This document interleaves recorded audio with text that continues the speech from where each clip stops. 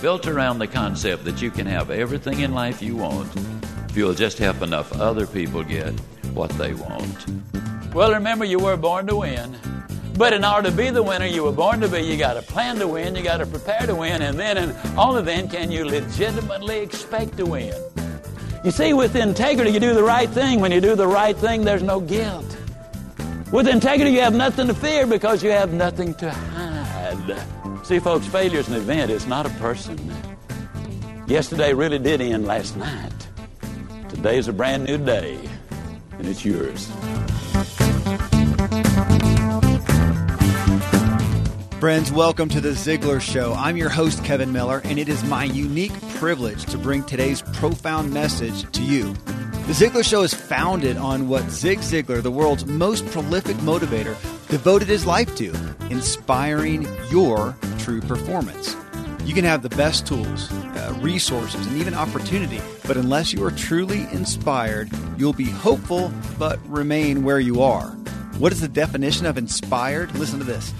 To influence or animate with an idea or purpose. Did you hear that? Animate with a purpose. If you want to take action, you have to know and be motivated by true purpose. That's deep, folks, and it is why you are here. Let's dig in and change your world so you can change this world.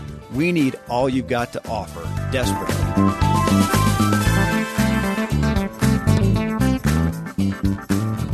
Today, folks, I have a show for you that I wanted to make happen because I wanted to learn. I wanted to listen in on this one. We're interviewing Kevin Kruse. He's an Inc. 500 entrepreneur who has started and sold several multi-million-dollar companies over the last 20 years. He's also a New York Times best-selling author, and his latest book is what got me interested. Not even just by the title so much as to how he came to the content. So it's on time management, which is admittedly not one of my personal strong suits. But I suffer from it. And it was interesting because the message in it was not just something he formulated. The guy went and interviewed 7 billionaires, 13 Olympic athletes, 29 straight-A students, and 239 entrepreneurs. And this book is the culmination of what he found. It's called 15 Secrets Successful People Know About Time Management. And I'll tell you how you can get a hold of that in a little bit here. But, matter of fact, you can go now to masteryourminutes.com and download a one-page tool. It's something that millionaires use to plan their day and a quick start action guide. Again, this comes from Kevin Kruse's studies. We're going to discuss some of the findings to attempt to achieve extreme productivity in our own lives without just feeling overworked and overwhelmed. Again, this is where I find myself so often. So that's why I was intrigued about this interview. Before I bring on Kevin and Tom Ziglar, I'm a foodie and I enjoy learning about the process that brings great foods and beverages from idea to the table. And then I like tasting them and learning the nuances of what creates the most significant tastes, from coffee to cheese to distilled beverages. I did a tequila tasting in Mexico and recently bourbon. Heaven Hill bottled in bond bourbon really impressed me from the story to the taste. I grew up in Kentucky where horse racing and bourbon are famous, and I got introduced to Heaven Hill bottled in bond bourbon. It's produced by Heaven Hill Distillery, which has been and still remains family owned since 1935. And I'm impressed with the bourbon's ultra rich, smooth taste. And right on the bottle, it states that this bourbon is 7 years old, which is actually 3 times longer than what's required to be certified as bottled in bond. I feel with beverages, the longer the prep, the better the taste. Being a bottled in bond product means it must pass a list of 7 requirements that set the standard for this quality bourbon. So look for it at your local store. Heaven Hill reminds you to think wisely and drink wisely. At Evernorth Health Services, we believe costs shouldn't get in the way of life-changing care, and we're doing everything in our power to make it possible. Behavioral health solutions that also keep your projections at their best? It's possible. Pharmacy benefits that benefit your bottom line? It's possible. Complex specialty care that cares about your ROI? It's possible. Because we're already doing it. All while saving businesses billions. That's Wonder made possible. Learn more at evernorth.com/wonder. Check this out.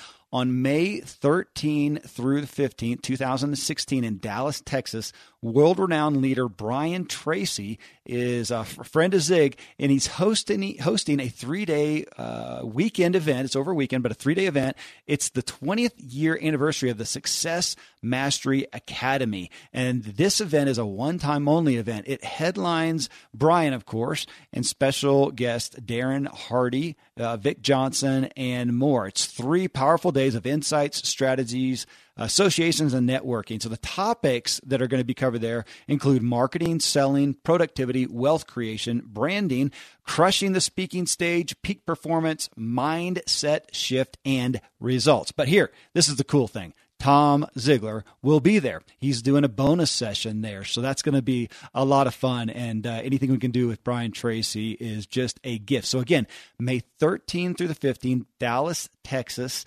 This thing will sell out. So, and this is just being, I think, announced right now. So you can go check it out. Go to zigshow.com/Brian. Okay. Zig, Z-I-G show, zigshow.com/Brian.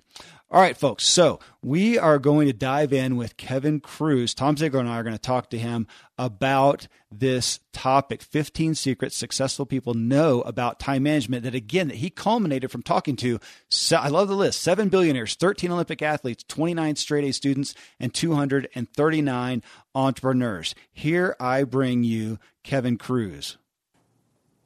Kevin, first off, thank you immensely for giving yourself to us today for the Ziglar Show. We're incredibly honored, and I'm just eager to jump into these topics. I love them.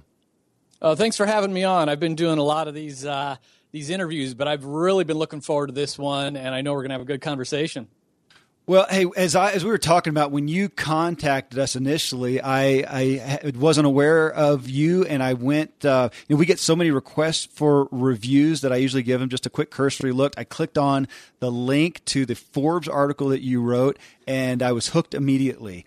And I scanned down and knew I wanted to have you on the show, and so as I talk to people, I love the premise when I did your intro here of the people that you interviewed. And that you're saying, hey, this is what I found. I think it's because it's not just an opinion. This is kind of unequivocal. The 15 ideas, I want to run down through them. So, I mean, the first question, though, I had is what brought you, now, obviously, you've had a lot of successes in the business world, but what brought you to decide, hey, I want to hit on this topic of time management and productivity? Well, you're being kind of polite because that's another way of saying, why in the world do we need another time management book? No, this was I need all the help I can get. Well, I came at it from 2 ways. I mean, one is, with all the time management books and courses that are out there, why is it that every time we ask someone how they're doing, it's the same answer? Crazy busy, I'm drowning, trying to keep my head above water. So something about the conventional wisdom isn't sticking. And in my own case, time and productivity have been kind of passion projects of mine. When I was young and dumb in my 20s, I started my first company, and I wasn't afraid of hard work. I was literally living in my office, sleeping under my desk for a year. And so it wasn't I was putting the work effort in, and I went out of business after a year. The second business, I was working 100 hours a week. Thankfully, I had an apartment by then, but I still crashed and burned. And the third company, the third time was a charm, and I had a nice exit at age 30. But it came at a tremendous cost to my health, to my relationships. I wasn't doing it. I was working hard. I wasn't working smart. Yeah. And I literally found some mentors who over time taught me some techniques so that the last business that I had started and sold when I was age 40, same kind of business. It was 10 times bigger than the previous one, but I was working less than 40 hours a week in it. So 10 times the results with half the work. And ever since that time, I realized there's a lot of entrepreneurs, there's a lot of hustlers out there who really are putting themselves out there in a way that's great eventually for business success, but not so great for their health, their family, et cetera. And so that's why I wanted to tackle the topic. Well, with the people that you interviewed, billionaires, Olympians, straight-A students, entrepreneurs, were those people that just happened to be in your sphere of influence, or did you specifically seek out people in those arenas? Yeah, I sought them out. I mean, there's a handful of people I had relationships with, but I really went with a blank slate. Not that I'm in any way comparing myself for my book, but in this way, but the classic Napoleon Hill, Think and Grow Rich. He didn't just write what he thinks are the secrets. He went out and interviewed a whole bunch of self-made millionaires and boiled it all down. And so that was kind of the model. I thought, again, my background in entrepreneurship, I think there's a lot of entrepreneurs who think they're going to get time freedom, and then they are an entrepreneur and don't have any time freedom. So, that's a group I wanted to target, and I thought about, other areas from the athletes and just high performers overall. Right. Well, again, your website, which I gave in the intro, but folks, as we go down through these 15 points, I know you'll want to dive in. And the website is masteryourminutes.com. That's where you can download the one-page tool there, and we'll probably talk about that again, but masteryourminutes.com. Well, that's what I'm going to do today. We're going to run through these. I want to hit on each of the 15 points here, 15 secrets, and then just ask you a question on each of those. And I know Tom will jump in as he's inspired as well. So I'm going to start off with number one, read the secret and then ask a question, and we'll kind of rapid fire through these things. Sounds great. All right. Secret number one, they focus on minutes, not hours. And you wrote, average performers default to hours and half-hour blocks on their calendar. Highly successful people know there are 1,440 minutes in every day. There's nothing more valuable than time. Money can be lost and made again, but time spent can never be reclaimed. As legendary Olympic gymnast Shannon Miller told me, to this day, I keep a schedule that is almost minute by minute. You must master your minutes to master your life. So, Kevin, do you have some people hear this and respond that they don't have enough control of their time to structure it so well? And how do you help them through that? Yes, absolutely. I mean, I think that certainly these 15 habits are more powerful the more control you have over your time. Right. If you are an hourly worker in retail and your job for 8 hours is to bag those groceries or to take those orders, there's not going to be a whole lot of flexibility. But outside of work, these principles also can have an impact. And the big takeaway from that first habit is, I say the number 1440 is the number that can change your life. That's the number of minutes in a day. And the ultra productive people, they truly understood the power of a single minute. And whether that's, how much 1 minute can mean if we're tucking our child into bed at night, or, telling someone we love how much we love them and why, or because we're answering some emails and making progress on our goals at work. But when you truly feel the value of that minute, then all of a sudden you're going to live with intent and not be so careless with time thieves and others who take, your minutes away. Right. How many of us say, yeah, I know that, Kevin. I value my time. And yet there's that knock on the door. Hey, you got a minute? Oh, sure. And then 30 minutes later, is out of your life, out of your day without any thought or planning. We don't leave our money on the desk for people to steal. Why do we do that with our time? Jeez. Yeah. I love the Zig quote on that. Have you ever noticed that people who have nothing to do want to do it with you? That's a great one. We got to guard our time. Absolutely. I love that perspective. We wouldn't leave our money on the table for somebody to take. Why do we leave our time? I have a partner I'm going to give that one to here this afternoon. Well, secret number two, they focus on, and I say secret, that's obviously how you wrote it, but I like that term, habit number two. They focus only on one thing. Ultra productive people know their most important task, MIT, and they work on it for 1 to 2 hours each morning without interruptions. And folks, I'm not making this up. This was written in Kevin's Forbes article. Tom Ziglar, CEO of Ziglar Inc., shared, invest the first part of your day working on your number one priority that will help build your business. So what task will have the biggest impact on reaching your goal? What accomplishment will get you promoted at work? So Kevin, in an era of multitasking, whether that's true or not, but we know that term, this feels like a significant discipline. I mean, do you find that people will try it, though it becomes reasonable and a viable habit? They just need to relearn their normal.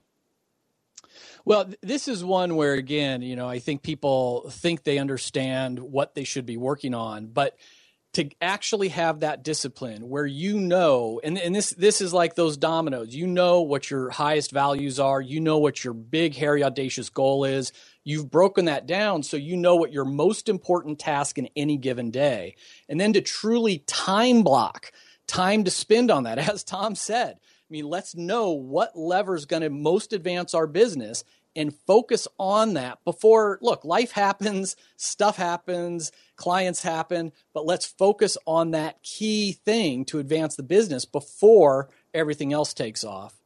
Well, I like that. It kind of comes back to what we talked about a moment ago if you feel like you don't have a whole lot of control, you're saying, okay, some parts of your days you may not be able to control, but at least capture a portion. And Tom, of course, you said, let's do it in the morning and take care of that most important task. Yep, absolutely. And I'm a huge studier of habits. And so I have recently gotten into a new habit that has to do with this very secret number 2. The first thing I do in the morning now, I've been doing it, and I've had the most productive 3 weeks that I can think of in the last 3 years. The thing that I do now, first thing in the morning, is I do my 2 chairs. And one of my good friends, Bob Bodine's coming out with a new book called 2 Chairs. And what I do is I get up in the morning, I make my coffee, and I gave somebody this advice, and it sounded so good I decided to take it myself. I said, look, don't turn on the computer, don't open up your phone, don't do anything until you do the most important thing. And so I get in my 2 chairs, one for me, one for God, and I say I have these 3 questions, right? God, you know my situation. Number 2, you're big enough to handle it. Number 3, what's your plan? And then I listen. And I can't tell you. I mean, the first 2.5 weeks, I kid it, but it's the truth. The thing I heard God saying over and over, you're sitting in my chair. So, and just that, and here's the tip. I combined something I do every day, the cup of coffee, with a new habit. Yeah. Which makes it so much easier to stick to it. And I realized my biggest obstacle was distraction. Yeah. And so whatever your number one thing is you want to accomplish, attach it to something you're already doing and eliminate your biggest obstacle. So my laptop stays closed. My phone doesn't go anywhere until I get that done. And it has totally changed my business day almost the last month now. Love it. Great. Love it. Okay. Real quick, then I got to share this has changed my attitude specifically, is in the morning, I want to have that time in the Word. I also really want to work out. So I took one of our sponsors actually of this show, even Audible, signed on there and got the experience. It's like the Bible on tape, but it's acted out. So I listen to that thing while I work out, and it's doing it for me. Well, hey, habit secret number 3. They don't use to-do lists. Throw away your to-do list. Instead, schedule everything on your calendar. It turns out only 41% of the items on to-do lists are ever actually done. And all those undone items lead to stress and insomnia. Highly productive people put everything on their calendar, then work and live from that calendar. Use a calendar and schedule. This is a quote. Use your calendar and schedule your entire day into 15-minute blocks. It sounds like a pain, but this will set you up in the 95th percentile, advises the co-founder of The Art of Charm, Jordan Harbinger, who we have interviewed here on the Ziglar Show. So, matter of fact, we interviewed Jordan, really interesting guy, knocked it out of the park with his podcast. And matter of fact, we've never been ranked ahead of him, doggone it. So, but here I'm going to ask Kevin a tactical question from a resource and tool perspective. What's the most popular tool, even from a calendar standpoint, that people that you found are utilizing or you do to literally schedule ourselves to that degree? Yeah, and this habit is certainly the most controversial, and I just got called out by Richard Branson on his blog on this issue, and it's sort of a debate to be a lister or a scheduler. Okay, and it's not that to-do lists don't work at all. They're better than nothing. It's good to get things out of our head and down on paper. But part of why we're feeling so overwhelmed is because that list just grows and grows. And when we're forced to pick a day, a time, and a duration for everything we're going to do, whether that's processing email or processing social media or working on that marketing plan, the odds of us completing it go higher and the stress goes away because we know when we're going to get that thing done. When it comes to tools, it wasn't. I didn't ask the research group about their specific tools, but the good news is it doesn't take fancy tools to do this.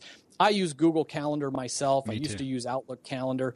And it comes down to when you live your life from your calendar, they say you can truly understand what someone values by looking at their calendar and their checkbook, right? Mm-hmm. So when you look at your calendar, if you say you truly value your spouse and your marriage, well, how much time did you spend with your spouse in the last week? How many date nights did you have in the last month? And no judgment here. If you ultimately value your business and feel you need to work 12 hours a day on your business, okay, that's fine. It should be scheduled though, so you know how you are investing that time. Kevin, it was your dad, Dan, who said, treat the 160 hours we have each week as you would carefully earned dollars. Decide in advance how you will invest, save, and spend these hours. And it just goes back to opening up your calendar and time blocking your most important task time. And now what that task is can change day to day, but you already time block that out. And it's true when you start this habit, transfer all those to-dos to your calendar, you're not going to be very good at estimating the time. So the trick is to leave yourself some buffer time for those emergencies, for things running over, and don't be afraid to drag one appointment onto the next day. You don't want to forget it. You just treat it like a doctor's appointment. Gosh, you want me to do this thing, but I've got a doctor's appointment. Is it really important? Because I can reschedule a doctor's appointment, but I'd really rather not. If you have to, you don't ignore it. You just move it into the future into an appropriate time slot. Well, I would say I'm a lister, but I need to be more of I schedule the important stuff, but I like that. You said pick a day, a time, and a duration. I love the intentionality of that. Yeah, if you look at the Ziegler Performance Planner, we actually have pages out of Dad's planner, and he calendared it. So wow, yeah, it was his to-do list, but everything had a specific time. Yeah, it's a subtle difference, right, Tom? I mean, it's your to-do, but it's time-bound all of a sudden. Yeah, including the redhead. He had time for mom in there. There you go. For golf in there. Friends, I'm pretty candid about my lack of financial prowess. Money and numbers are fairly Greek to me, so I need a lot of guidance. One of my closest friends is a wildly successful wealth manager, and I'm working on some financial literacy and just continually seeking guidance. So I ask you to check out yahoofinance.com. Nobody knows it all, and Yahoo Finance is an incredible resource for the rookies like me or the seasoned investors. Before my dad passed away recently, Dave Ramsey and his wife Sharon flew down to visit. We all got to spend a day together, and I was at yahoofinance.com just now. I saw multiple news flashes from Dave and other people that you respect, and they were hitting so many of the hottest areas in finance today. So it's a place to get a snapshot of all aspects of your financial interests, and if you have them, your portfolios. I hadn't realized Yahoo Finance is the #1 finance destination, producing a holistic look at the financial news cycle, including breaking news, original editorial perspectives, analyst ratings, independent research, customizable charts, and so much more. So for your comprehensive financial news and analysis, visit the brand behind every great investor, yahoofinance.com, the #1 financial destination, yahoofinance.com. One more time, yahoofinance.com. I live high up in the Rocky Mountains where the air is clean and fresh as possible, but then I step indoors and I'm breathing in untold amounts of toxins and allergens from paint and carpet and cleaning chemicals and pets and furniture and appliances and mold and so on.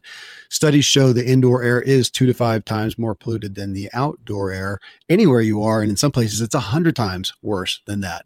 Well, the solution is to get an air purifier, and Air Doctor is just the best out there. It filters out 99.99% of dangerous contaminants and allergens, such as pollen and pet dander and dust mites and mold and even bacteria and viruses, so your lungs don't have to try to do that. Air Doctor comes with a 30-day money-back guarantee, so if you don't love it, just send it back for a refund minus shipping. Go to airdoctorpro.com. You can use the promo code Kevin, and depending on the model, you'll receive up to 39% off or up to $300. Exclusive to podcast customers, you will also receive a free 3-year warranty on any unit, which is an additional $84 value. So to get the special deal, go to AIRDOCTORPRO.com. Use promo code Kevin.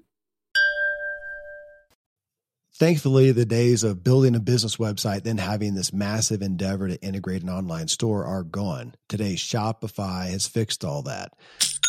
I had one business where we actually built the entire website on Shopify's platform. So whether you're just starting out or you're selling $1 million of product already, Shopify is just the industry leader. It works the same for physical products or online and digital, and Shopify is just hands down the best out there.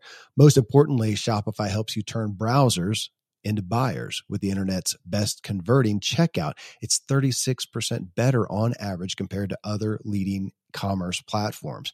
Getting people to buy is not that hard, at least to the buying point, but getting them to actually give their payment info is, and Shopify is king in that department. They also have top tier customer service, which I think is critical. You can sign up for a $1 per month trial period at shopify.com/Kevin. That's all lowercase. Go to shopify.com/Kevin to grow your business no matter what stage you're in. Shopify.com/Kevin. Yeah. I like it. Yeah. And I do. I use Google Calendar as well and have different colors for this business, that business, for family, for whatever. So I love it. Okay. Habit 4, they beat procrastination with time travel. Your future self can't be trusted. I really appreciated this one. You said that's because we are time inconsistent. We buy veggies today because we think we'll eat healthy salads all week. Then we throw out the green rotting mush in the future. You buy P90X today because you're going to start exercising vigorously, and yet the box sits unopened 1 year later. What can you do now to make your future self do the right thing? Anticipate how you will self-sabotage in the future and come up with a solution to beat or to defeat your future self. Kevin, I just thought that was brilliant. It's personal awareness. And my thought on that, I was just curious as you're writing this, just to ask you personally, where did you do this in your own life? Come up with an area that you often fail, self-sabotage, and create a solution to save yourself from yourself.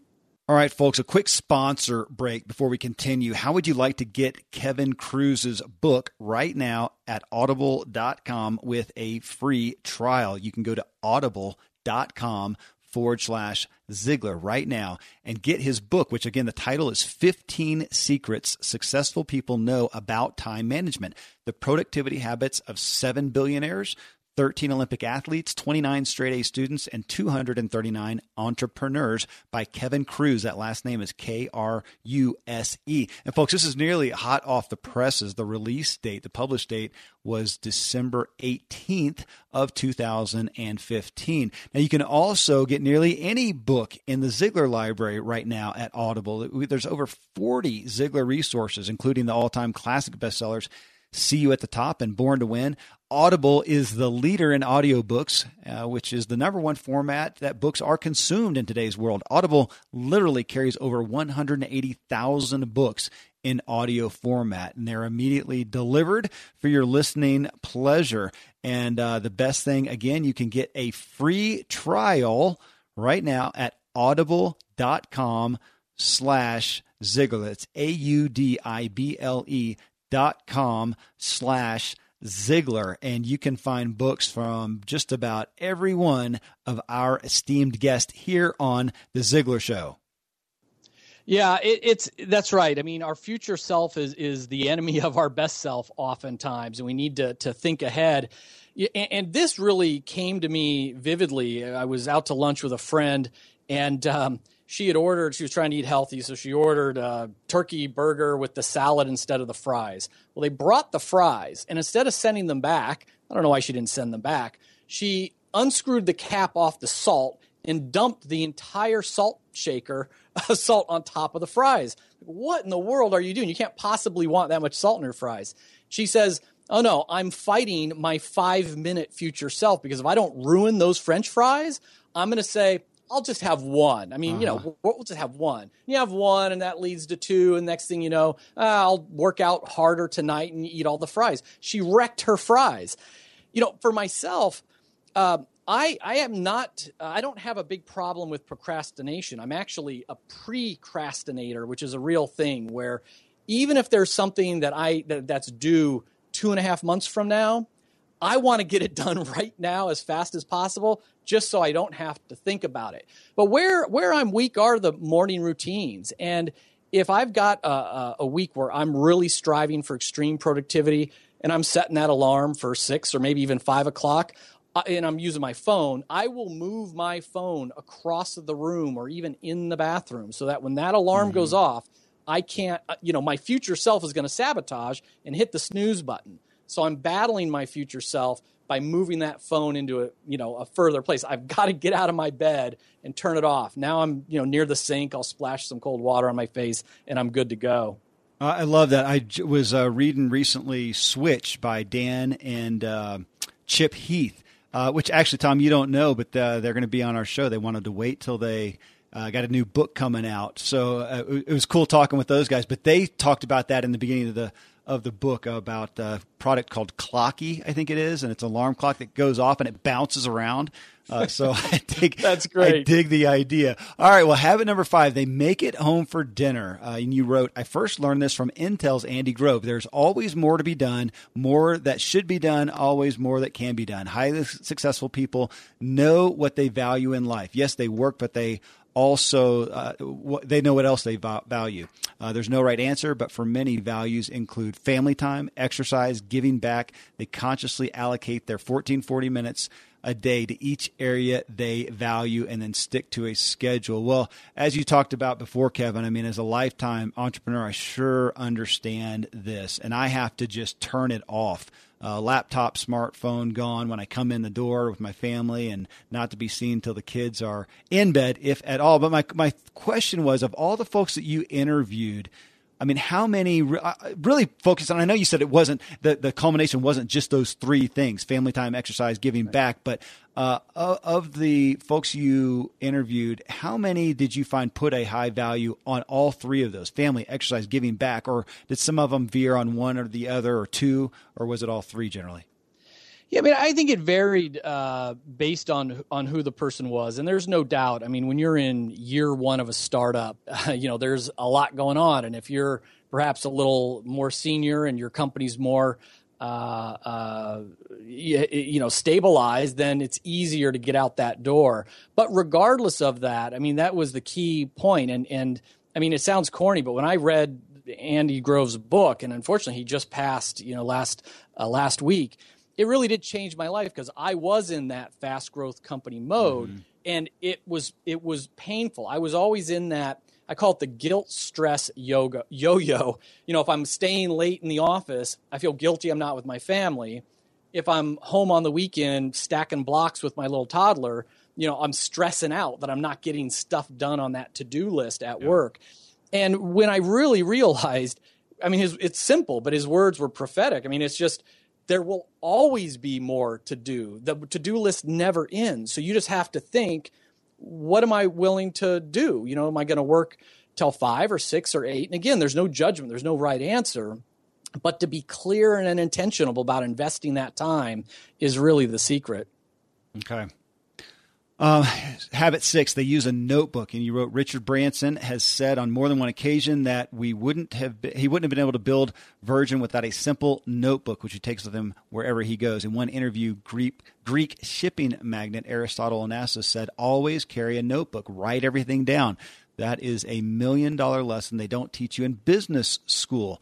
Ultra productive people free their mind by writing everything down. And I have to say, Kevin, I was given that blessing early on, just writing things down, or I would forget them, which I do. So I'm a habitual note taker. But I also appreciate the fact that it honors those that you are listening to. And I know it does me. I've had people pay for a lot of money for consulting, and I realized they're not writing anything down, and you're just not going to retain that. And so that was what I came to, retention. I mean, how much life-changing and beneficial wisdom for our lives do we hear and simply forget? Is that what you found too, that the highly productive people take the moment and the info that can benefit them captive? I mean, they don't let it go by simply writing it down.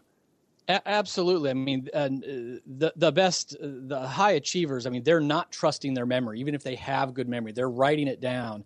And there's some nice benefits. I mean, when you are writing things down into a notebook, it's not just for you, but it creates a legacy of your journey, of your collected wisdom. And, anything you put in there, from a new idea to an inspirational quote to a key point from a book, capturing conversations.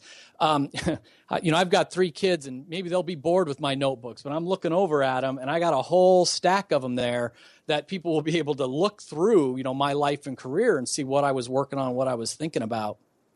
Yeah. Yeah, that's a powerful thing that we teach, and that is the idea of leaving markers. And we leave markers not only for ourselves to go back and go, oh, what was I thinking last week? What was that thought? But we leave markers for our kids and grandkids and great-grandkids that we'll never know. I'm blessed because Dad left markers everywhere. He put notes in books. He put them in his planner. He wrote, he had notepads. He had folders. We've got hours and hours and hours of him on audio and video, which, most people will never have that. But leave markers. And the interesting thing for me is now when I'm purposely leaving markers is it changes the quality of the thought that I'm putting down. Just recognizing that. That's killer. That's excellent. That's a gift. That's a real gift for me, Tom, because now as you're saying that, I mean, I write the notes for myself, which tend to be a bit cryptic and a little sloppy.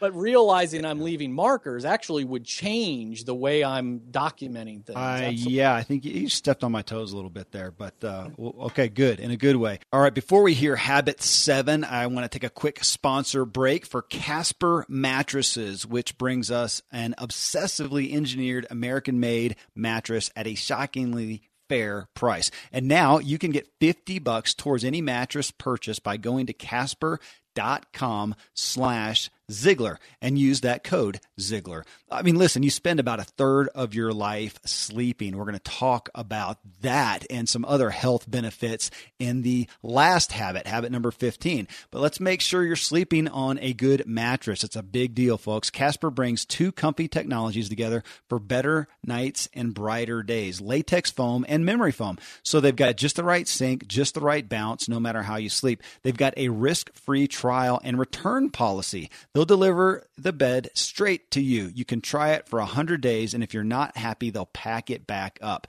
At the store, maybe you get a minute to try a mattress, right? With Casper, you'll actually get to sleep on that mattress. It's $500 for a twin-size mattress, $950 for a king-size mattress.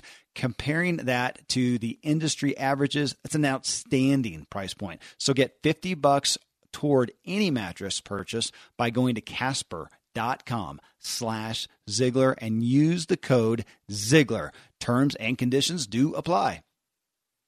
Habit 7, they process email only a few times a day. Ultra-productive people don't check email throughout the day. They don't respond to each vibration or ding to see who has intruded their inbox. Instead, like everything else, they schedule time to process their email quickly and efficiently. For some, that's only once a day. For me, it's in the morning, noon, and night. Well, yes, so this brings us back somewhat to that controlling our environment. Of course, most, if not all the folks you interviewed, they were the majority self-employed. What counsel on this? Again, I'm going to draw you back to those who are not self-employed. They are employed, but I imagine that there's still some things that they can do to better dictate their time.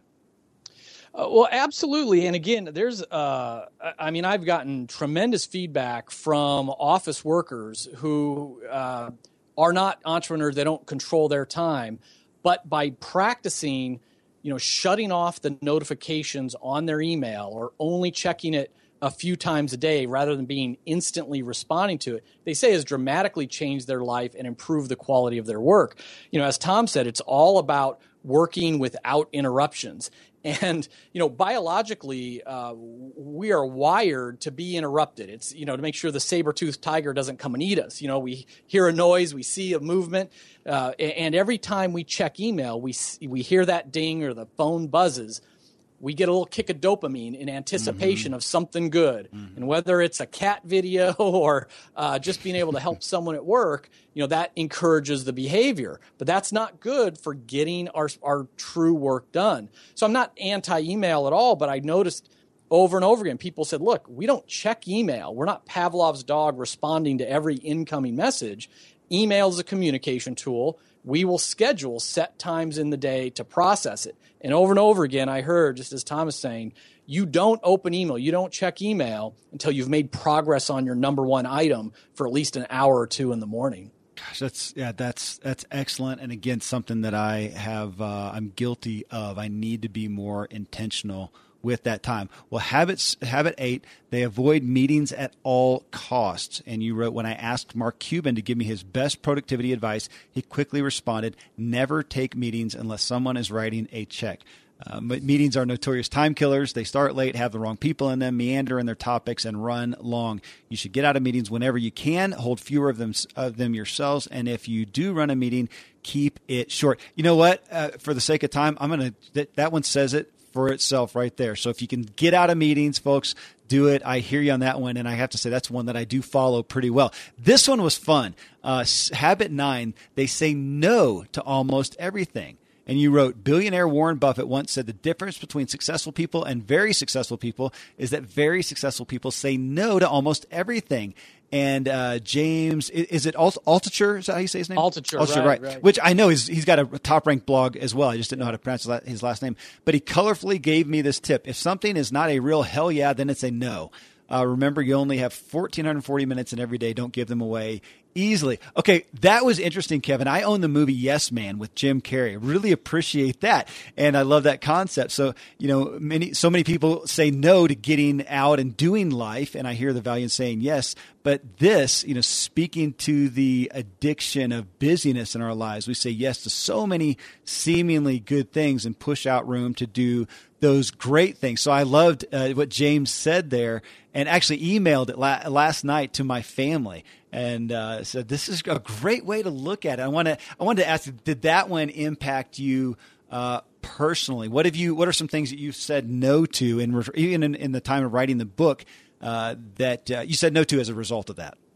Yeah, and James's quote was one of my favorite responses from anybody, and it's and I agree with you. For a decade or more in my career, I believed that in the power of yes, and I still think, depending on if you're in your 20s and trying to grow, et cetera, maybe you need to say yes to a lot of things because what you're optimizing life for is opportunity, relationship building, etc.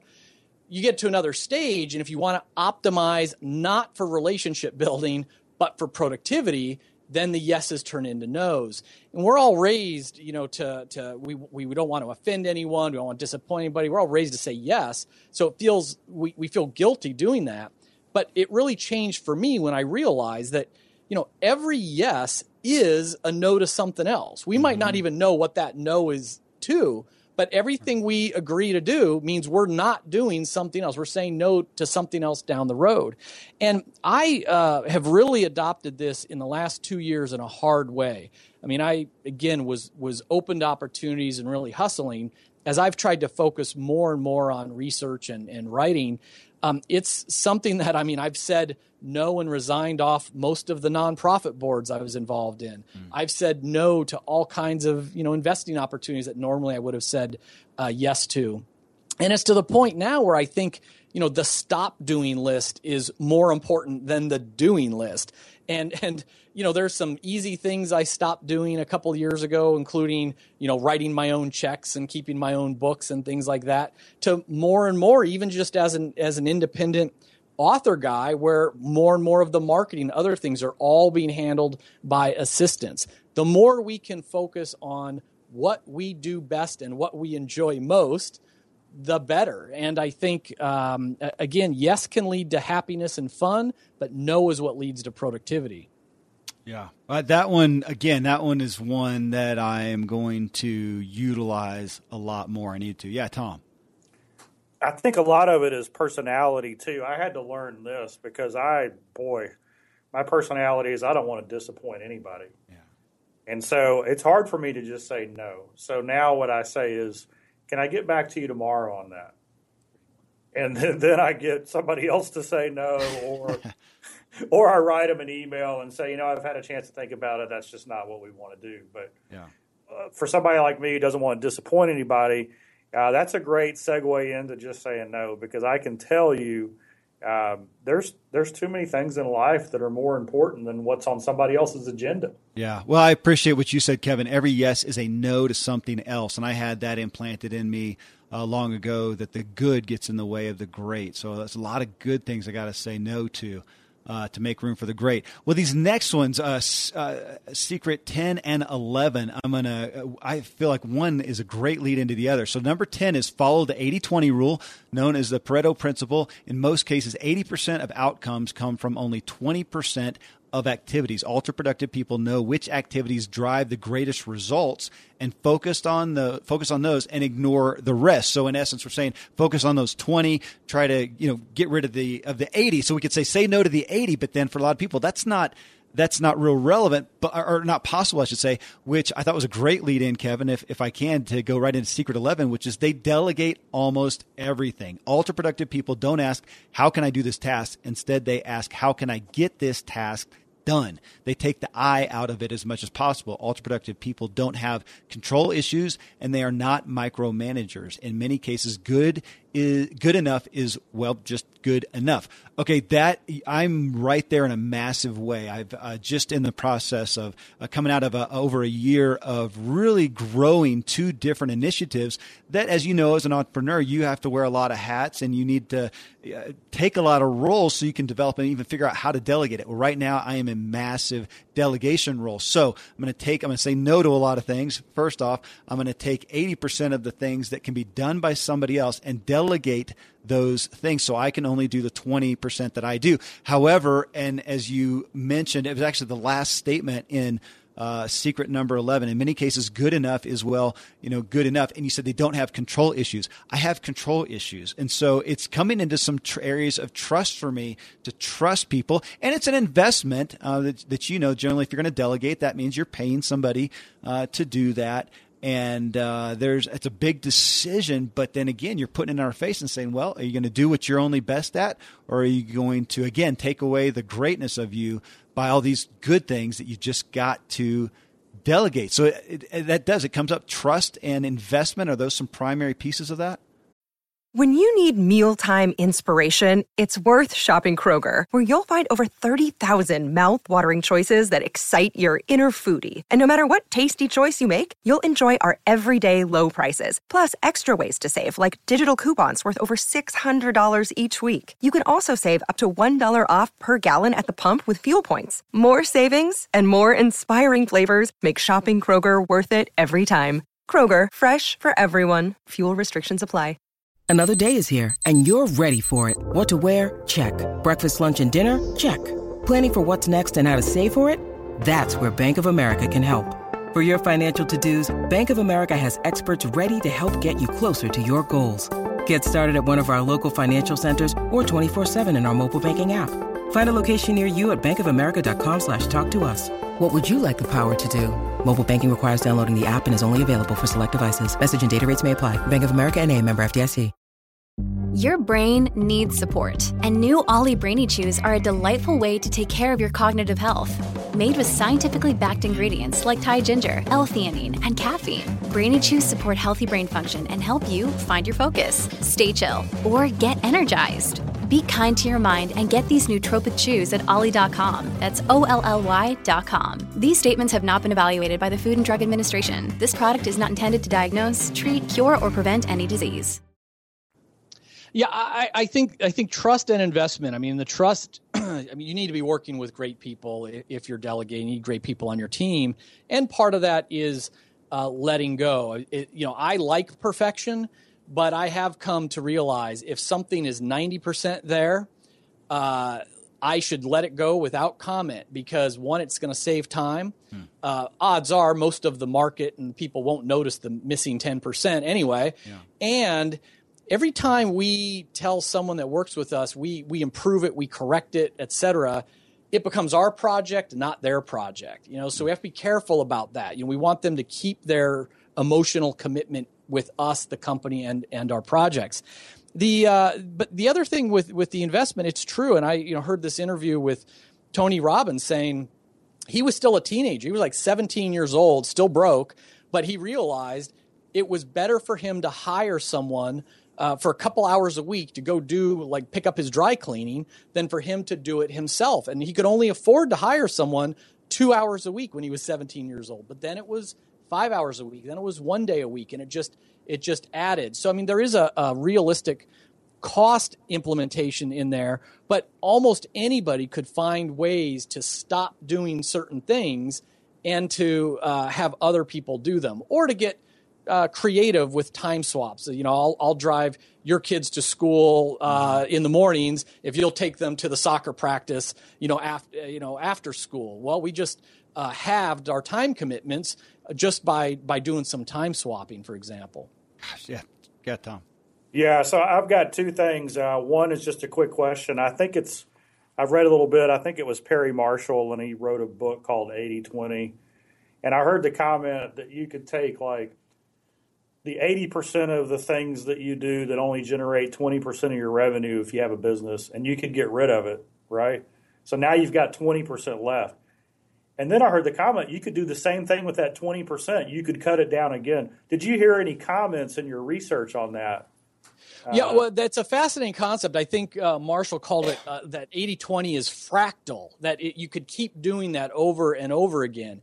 I didn't explore it that deeply in these interviews. I have known entrepreneurs who were so successful at basically firing those bottom 80% clients and still capturing, most of the profit from the top 20%.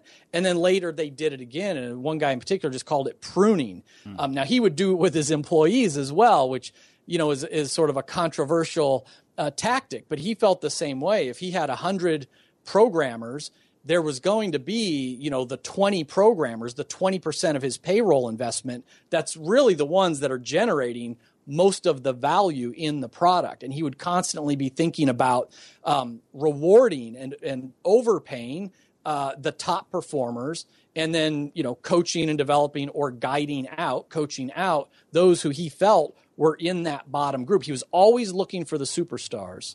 Right. So the second comment I have is, this delegation thing is really a spiritual thing. One of the guys we've had on our podcast is Rabbi Daniel Lapin, and he just, in his commentary, he said, if you drive through the neighborhoods of America on the weekends, you'll see the homeowner out mowing their yard. Except for you will never see in a Jewish neighborhood the homeowner mowing their own yard. They'll always hire someone to do that.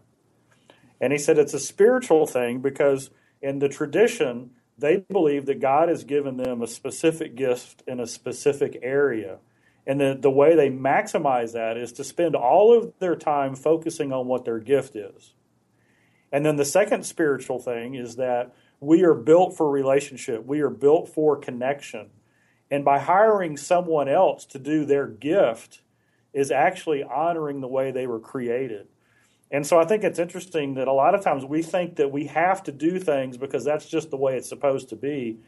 When you really dig deep, it's actually a spiritual plus to delegate because that's the way God created us. He wants us to focus on the gifting that we have and then to give others the ability to focus on their own gifting with the things that we're not so good at.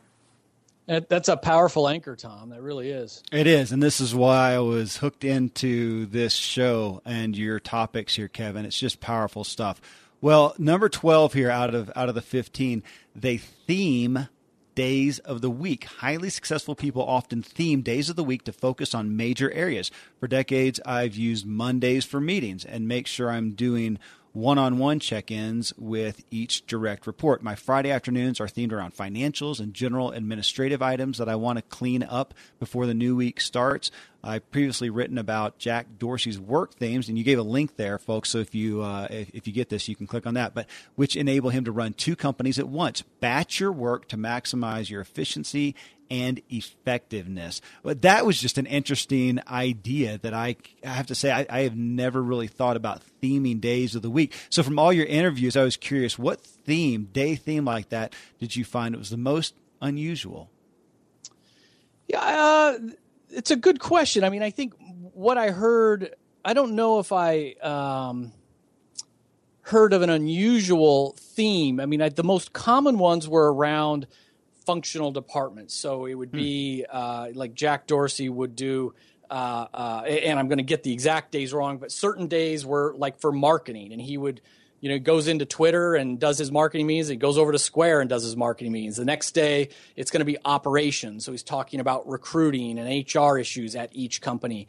And, the way he describes the power of that is, it's keeping everyone on that system. So you identify what your most important things are as a leader or in your role, and then everybody knows we're going to talk about this. And, I'm coming back around, 7 days from now to say, okay, a week ago we agreed to this. What have you done? Did we all do what we committed to doing? And it keeps track of that way. I think, Dan Sullivan's another one who talks about having free days, where we're actually just recovering and having some fun and investing in things that aren't related to business. And myself, I mean, that's the Fridays to me. Maybe it's, a lot of people try to goof off on Fridays as they go into the weekend.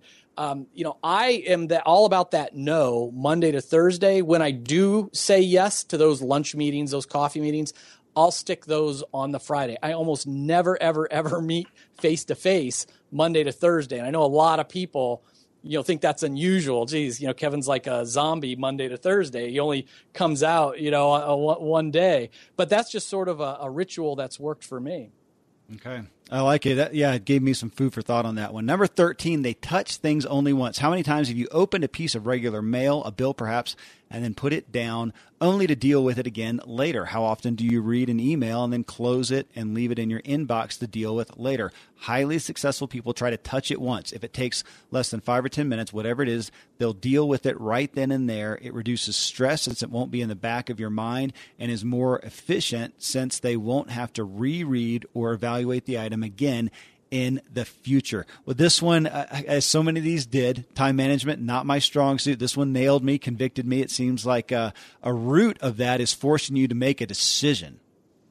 Yeah, and this is fairly common time management advice. Again, a lot of these were sort of unusual and new for me. This was fairly common, but it's easy to implement. And I think a lot of people know it as like the 2-minute rule. If you can do something, in less than 2 minutes.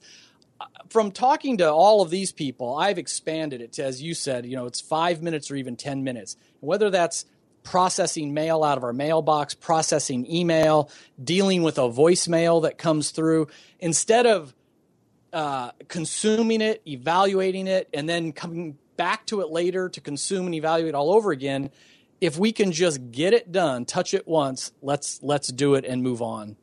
Okay.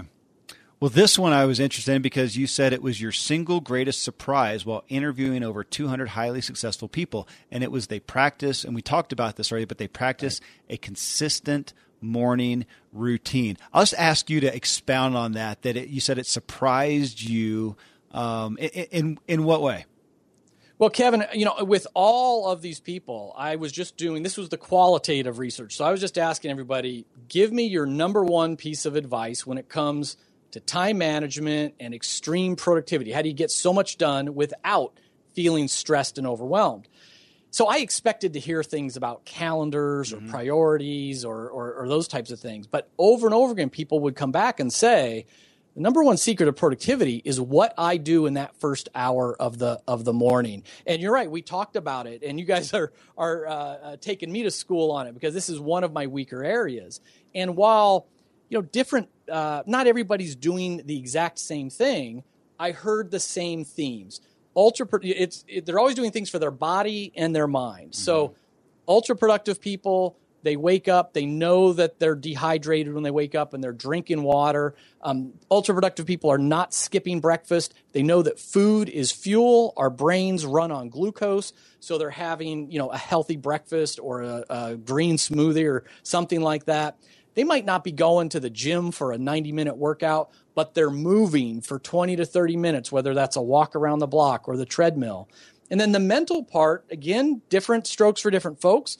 A lot of people are praying, others are meditating. One of my most powerful daily rituals is a gratitude meditation. I mean, it's as simple as thinking of 3 new things that I am so grateful for. An attitude of gratitude, I think, is one of the most powerful, magical things you can do. And I heard a lot of that. I had a lunch with Ken Blanchard recently, 1 Minute Manager, and 60 other books. Yeah. I was asking him about his morning routine, and it's the exercise bike. It's reading some scripture or other inspirational texts, but it's also reviewing his personal mission statement, as well. So that's, I was not expecting to hear people talk to me about their first 60 minutes, but so many people did about it's, if you want to do more, if you want to achieve more, it's not always about doing more, it's about becoming more. We need to be more. And that starts with that non-negotiable way we start our mornings. Well, I got to call out to my dad. He wrote a book based on this many years ago called The Rudder of the Day. And that was the focus, is the morning. I got to see that from him. And I'll admit, going through 7 kids and such, I've had seasons where I have not been so good. But man, when I control that morning, if it's my attitude is the biggest thing that it deals with, aside from exercise and all that good stuff. Well, so the last one, Secret 15, energy is everything. And you wrote, you can't make more minutes in the day, but you can increase your energy, which will increase your attention, focus, decision-making, and overall productivity. Highly successful people don't skip meals, sleep, or breaks in the pursuit of more. Instead, they view food as fuel, sleep as recovery, and pulse and pause with work sprints. We interviewed Tom Rath recently on his new book, Fully Charged. And great book. It was powerful. And he talks so much about that. That's my other primary business ventures in the wellness arena. And that one, I see so many people who are trying to get more done, and yet I notice that they are really at half-mast, and they don't put it together that how they fuel themselves is the acuteness of their brain, much less just their energy levels. And so that one was that. I was curious, was that one a pretty? I know this is a culmination of everybody, but was that one a pretty consistent thread? And I'll tell you, Kevin, I see people, and I experience this in some of the arenas that I've been a leader in, that people view that, a focus on personal wellness, as a luxury. Okay, Kevin, you've sold multi-million-dollar businesses. You now have the luxury to invest in upping your energy and your personal wellness. And I, of course, have experienced it as the opposite. No, the reason that you succeeded to the degree you did is because you took the time to make that a priority. Is that what you saw in the thread of all these people you interviewed? Yeah, that's absolutely right. I mean, this is so powerful. And a lot of people, you're right, don't want to hear it. I mean, we really can't manage time. We all have the same 24 hours. It's about managing energy and focus and attention. And, I saw that transformation myself. When I was young and dumb, I was jumping out of bed, getting in the car, stopping for a cup of coffee at the 7-Eleven. No. I skipped breakfast because I wasn't hungry. I skipped lunch because I didn't think I had the time. Forget about working out. I didn't hit the gym or anything. And back then I would have said, wellness, exercise, sleep, that's all for people who have already succeeded. Right. Well, I had some modest success, but again, at a tremendous cost. And as I then started doing these things where I was maximizing my energy, my ability to focus, to be mindful, and to relate with the people I'm with, that's when all of a sudden the business grew tenfold, and I reduced my hours by half. I mean, by doing the things we're talking about, as hard as it can be, they say when we're all overworked and overwhelmed, it's almost like someone who's been drinking and they want to drive home. Everyone around them says, hey, buddy, give me your keys. You're in no shape to drive home. If you're that guy, I'm fine. You don't see it yourself. Mm-hmm. And I was in that place for years where I just didn't realize that I wasn't operating in my most creative capacity. I wasn't making the best decisions, and I wasn't relating to people in the best way. You get those things right, and everything starts to grow exponentially. So in a sense, I hear you saying it's not even just about getting more, you have a lot of energy so you can get more done. You can stay up later, but it's have more energy so you can get better done in the time that you are working. Absolutely. I mean, as a writer, I see it every day. There are times when, I can spend 1 hour and I can produce 2,500 words of great copy. And there's another, I could spend the exact same time and end up with a couple hundred words of horrible copy. It's the same number of minutes. It's where my energy, focus, and creativity is. Yeah, Tom. So I got a question maybe for you or any of the people you interviewed. When I work out, I like to do the 2-for-1, the 3-for-1. And I feel a little guilty every time I do that, because when Dad would go out and walk, which was what he did the last 25 years after he quit jogging, he would just think. And so I'm wondering, because he knew his endorphin level was going to go up. He knew as he was getting, the blood flowing, he would, instead of listening to music or listening to somebody else pour ideas, he was using that almost to process stuff. Did you find any consistency in that? Well, not from the research, but I have a similar experience. I mean, like you, when I jump on that treadmill in the morning, generally I'm listening to podcasts, often yours. I want to learn and have treadmill university, right? So, that 2-for-1. But I'm sure we all experience. I now keep my notebook next to the treadmill, because some of my best ideas are coming when you're working out. The blood is flowing, the part of your brain that's making your body move is fully occupied, the other side's going.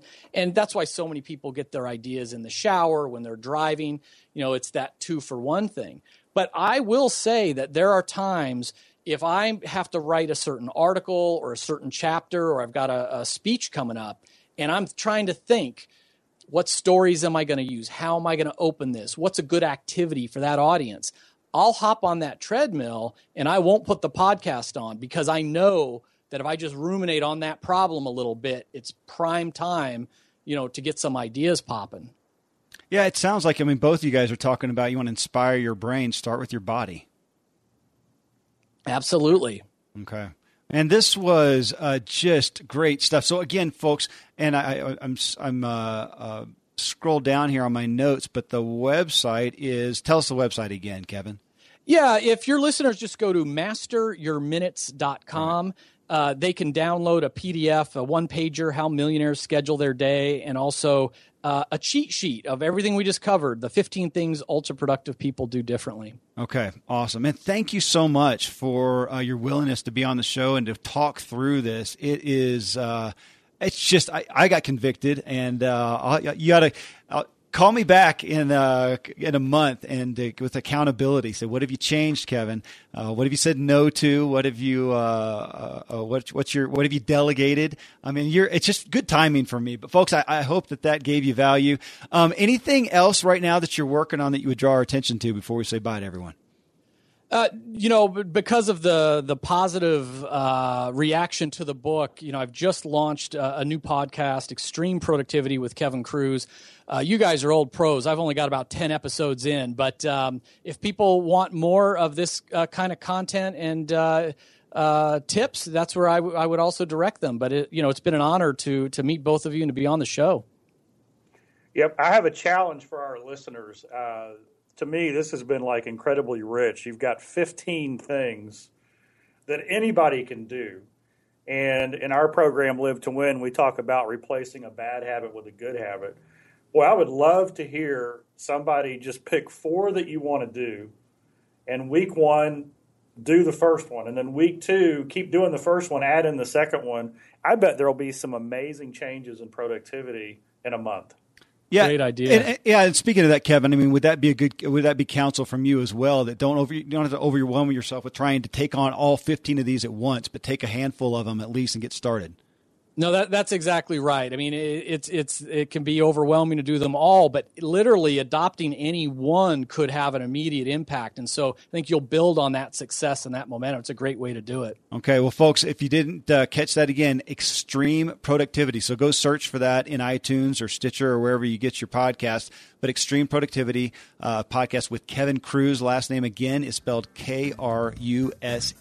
Kevin, thanks for blessing us with your time. And folks, thanks for tuning in again. Look forward to talking with you on the next Ziglar Show.